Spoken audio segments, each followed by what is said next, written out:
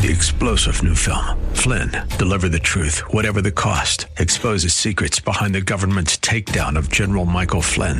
Flynn knew what the intel world had been up to. He ordered the first audit of the use of contractors. This set off alarm bells. He told the truth. He was the most dangerous person for Donald Trump to hire. They had to get rid of Flynn.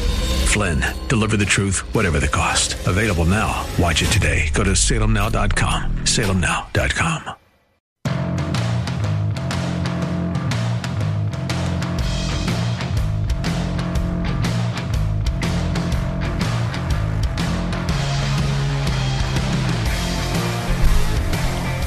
Well, Republicans in the Ohio House had a chance to do something that I think their constituents want them to do, that they were willing to do in June. But they were not willing to do it last night, and that is extremely disappointing, and we will start a Thursday edition of the Bruce Willis Show with the details on what went on in the wee hours of the morning while you and I were sleeping last night. Our Ohio General Assembly was meeting in an all-night session, trying to get things done so that they can have an extended Christmas vacation. And the new General Assembly will reconvene in January. And that new General Assembly will be charged with tackling whether or not we're going to allow boys to play girls' sports and boys to shower in girls' locker rooms. Back in June, when this measure, the Protect Women's Sports Act, came before the Ohio House, it passed pretty much along party lines, 57-30. But last night, or rather this morning, when it was attached to another bill that would take a lot of authority away from the State Board of Education and give it to a new cabinet position with Governor, well, right now Mike DeWine, but future governors, the measure failed 46-41. So who are the 16 who were okay with voting for it in June and are not okay voting for it now? I tried to find the answer to that, but unfortunately, because the vote was in the wee hours of the morning, the website that gives us a roll call vote has not been updated yet. So we'll have to do it in a tedious fashion by comparing pictures of members and the list of those who sponsor the bill, because I would certainly think if you sponsor the bill, you're going to vote for it. It is possible that they voted down the chance to protect girls from boys masquerading as girls because they're not in favor of handing authority over education to one person in the cabinet of the governor. But I would imagine that this will not sit well with the people who put these lawmakers in office, because it certainly doesn't sit well with me, because we can't waste another day abiding this nonsense that there is no difference between men and women.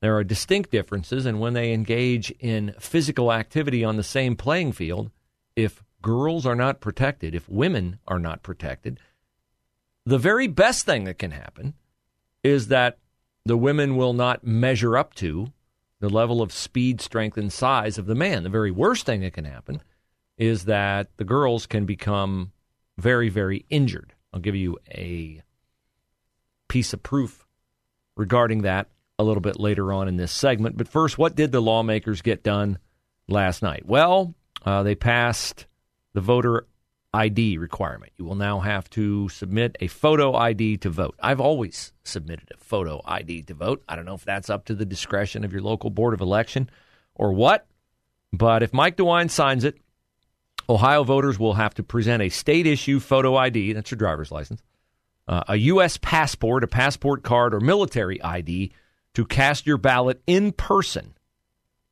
although the ID will not have to have your current address on it.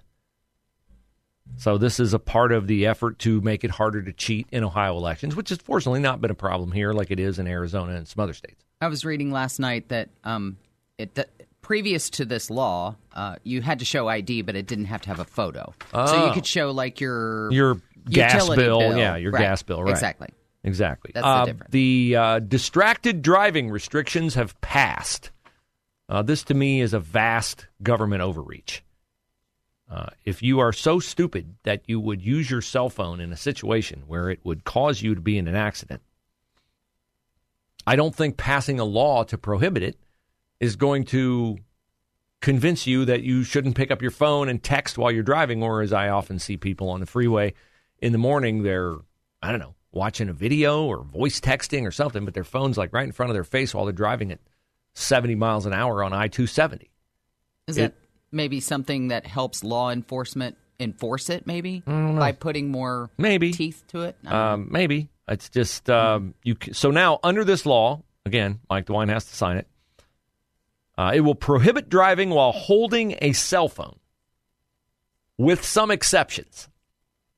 The exception will be while you're stopped at a red light or using a speakerphone. Okay, are you with me on this? Everybody who gets cited for holding a cell phone will say, I was using a speakerphone.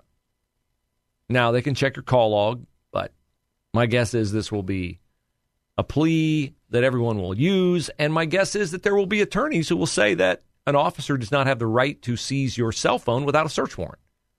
That's coming, I would think.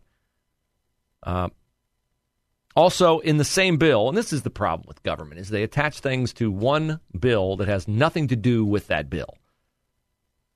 So in the same bill as the distracted driving bill, the state has established a child sexual abuse and dating violence education program for schools. What does that have to do with distracted driving? Zero. Nothing. In fact, in the same vein, the Protect Women's Sports Act has nothing to do with the effort to change the State Board of Education's authority over education in the state by giving it to a cabinet member. The one has nothing to do with the other. Now, the other thing that happened last night, or this morning, is that, and this must be so frustrating for our mother hens on the Columbus City Council, who just this very week voted to ban flavored tobacco in the city of Columbus starting in 2024. Not 2023, not a couple weeks from now. No. A year plus from now. Well, it was a great effort while it lasted. But Ohio lawmakers last night passed a bill to prevent cities from enacting flavored tobacco bans. This, of course, follows in line with previous laws made by the state legislature to stop city councils and city governments and villages from banning, take your pick, plastic bags, pesticides, and gun control measures. So the city of Columbus can continue to do whatever it wants to do to virtue signal and show how progressive it is and how much it cares about you, its citizens. But the state legislature is saying, nonsense, not going to allow it. And then last night, also, they doled out $6 billion in federal COVID-19 relief funds. Why do we need that money? Why do states not have to give that money back? Could we use that money in the federal treasury to, I don't know, pay down our debt? Could we do that? Why do states still get ridiculous amounts of our money to dole it out however they see fit? Let's see how they spend it. $1.75 billion for K through 12 schools. I vote no on that. Any more money for public schools? Niet. So they can hire what? More DEI officers? $740 million for the state's rainy day fund. Now, I'm sure the rainy day fund has a purpose, but I don't think it's at zero, and I don't think it's in the red. So why do we have to... you know what this is? This is appropriating money so that we spend the money so we don't lose the money. I guarantee you they have to spend this money by the end of the calendar year, or there's some looming deadline, and so, we got to get rid of this. We don't want to lose it. $740 million, $750 million to the state's rainy day fund. $500 million for child care, including $303 million directly for providers. I don't want the state involved in child care. I don't want them involved in it at all, except to certify people so that they're safe, to provide it.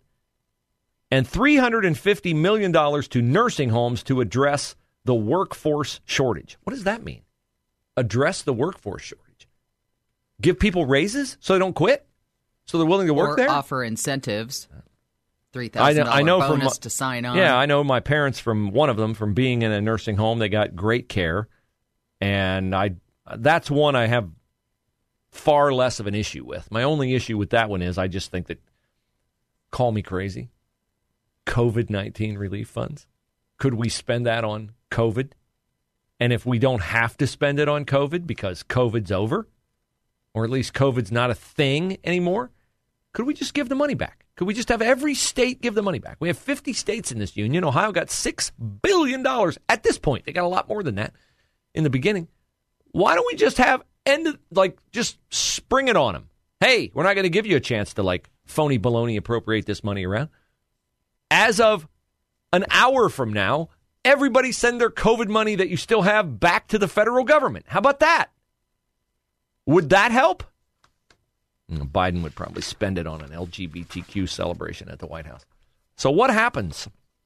What happens when weak-willed people in the Ohio General Assembly fail to come to the aid of girls who play sports or who are under the apparently mistaken impression that they have a right to undress, change clothes, and shower only with other girls?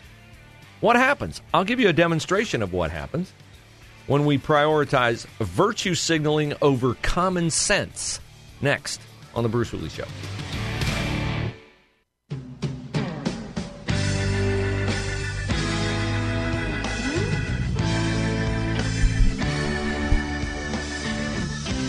So the Ohio General Assembly was working overtime last night and into the wee hours of today, passing a bunch of bills. They want to cross everything off their to-do list so they can go shop, go to Christmas parties, I'm sure engage with their constituents. So they were working all night long, and one of the things they had the opportunity to do was to finally pass into law the Protect Women's Sports Act. It was House Bill 151 when it was passed by the Ohio House 57-30, pretty much along party lines in June. Last night it did not pass. It went down to defeat 46-41. So somewhere along the line, Republicans, 16 of them, defected to the other side. Now, they may have defected because it was the Protect Women's Sports Act paired with the overhaul of the Ohio Department of Education. But we don't know because we don't have the roll call vote yet, and I'm going through my list of legislatures, and it's super tedious because I don't want to out somebody who did vote for it. But what is clear is that this was a double cross of the Ohio Senate, according to the Senate President Matt Huffman. There were some changes made to the Protect Women's Sports Act, but it wasn't like the legislators who voted against it opposed the bill in its current form because the Senate did something the House didn't know it was going to do. Here's the quote from Matt Huffman, Senate President. These are things, meaning the changes to the bill, that Speaker Bob Cupp said he wanted in the bill, so we put it in the bill. Everything that we changed in the bill was at the House's request. We did all the changes they asked, and here we are. That's an upset Senate president, if you can't tell from his tone of voice. Okay, so what happens, or what is the worst thing that could happen if we continue in Ohio to just say, well, it's not really a problem? I mean, we don't have that many boys who are playing girls' sports. There's only, depending on who you listen to, 1 or 4, or a lot more in junior high than in high school. And we haven't had a catastrophic incident yet. We haven't had a Leah Thomas situation where a boy pretending he's a girl dominates. Well, the worst thing that can happen is girls can get hurt. You might have heard of, about a month or so ago, the National Hockey League decided that it needed to come out in full support of trans women being women and trans men being men. You think I'm overstating it? No. That's exactly what the National Hockey League tweeted on November the 22nd. Trans women are women. Trans men are men. Non-binary identity is real. Okay. A couple weeks later, the National Hockey League sponsored the all-trans draft hockey tournament in Wisconsin. And what happened? Well, you have men who are now women because trans women are women, according to the National Hockey League. And you have trans men, that's a woman, who says she's a man, playing hockey together in a wonderful display of trans men being men and trans women being women. But if you know anything about hockey, you know that it is a physical sport. And in hockey, an aspect of hockey that is necessary and celebrated for success is that you use your body to bump or check other people off the puck. And this is legal. And this is essential. If you followed the Blue Jackets at all, you know that John Tortorella railed often at his team for not being physical enough. Or into the boards. Into the boards. Yes, there are boards around a hockey rink. Yeah. And they are, they're probably padded somewhat, but still not very much. And there's glass around the boards as well. So at this National Hockey League sponsored, okay, it's not like some rogue organization put together a trans hockey tournament and the NHL had nothing to do with it, because even though the NHL went fully woke and tweeted about trans men being men and trans women being women, we're not ever stupid enough to actually put men and women on the ice together in a physical sport where you're at high speed on skates. No, they are the sponsor of the tournament. Well, you know what happened next, right? A transgender woman, man, parenthetically, man, a transgender woman is a man. A transgender woman made contact with a transgender man, parentheses, woman. Got it. And I'm trying to follow along. Yes. You almost require a visual demonstration here. And checked him, parentheses, her, into the boards. And what happened? Well, didn't go well. Right away, the players on the ice started screaming, "Get a stretcher, get a medic," as the transgender man, parentheses, woman, was severely injured with a very bad concussion because he, parentheses, she, got checked head first into the boards. Now, curiously, at an NHL-sponsored tournament, the NHL did not tweet or release anything on social media about said tournament.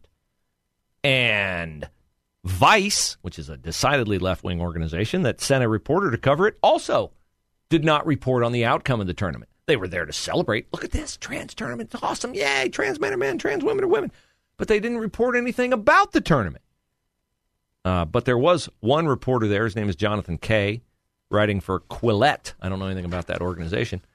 But Kay said that the coverage blackout occurred in the wake of the person's injury because they did not want their grand event that would prove that trans men are men and trans women are women and that non-binary is a real designation. They did not want the first thing to come from such a display of intersectional nirvana to be a severe injury of a trans man. It's hard for me to even keep track. Trans man, woman, being injured by a trans woman.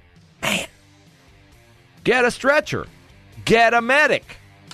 I'd just like to footnote that NHL hockey pucks travel at about 95 miles an hour toward the goalie, by the way, when they slap shot. Do you imagine that, Pam, since you are at Nationwide Arena often for games, I am. Do you imagine that a trans woman could shoot a puck faster than a trans man?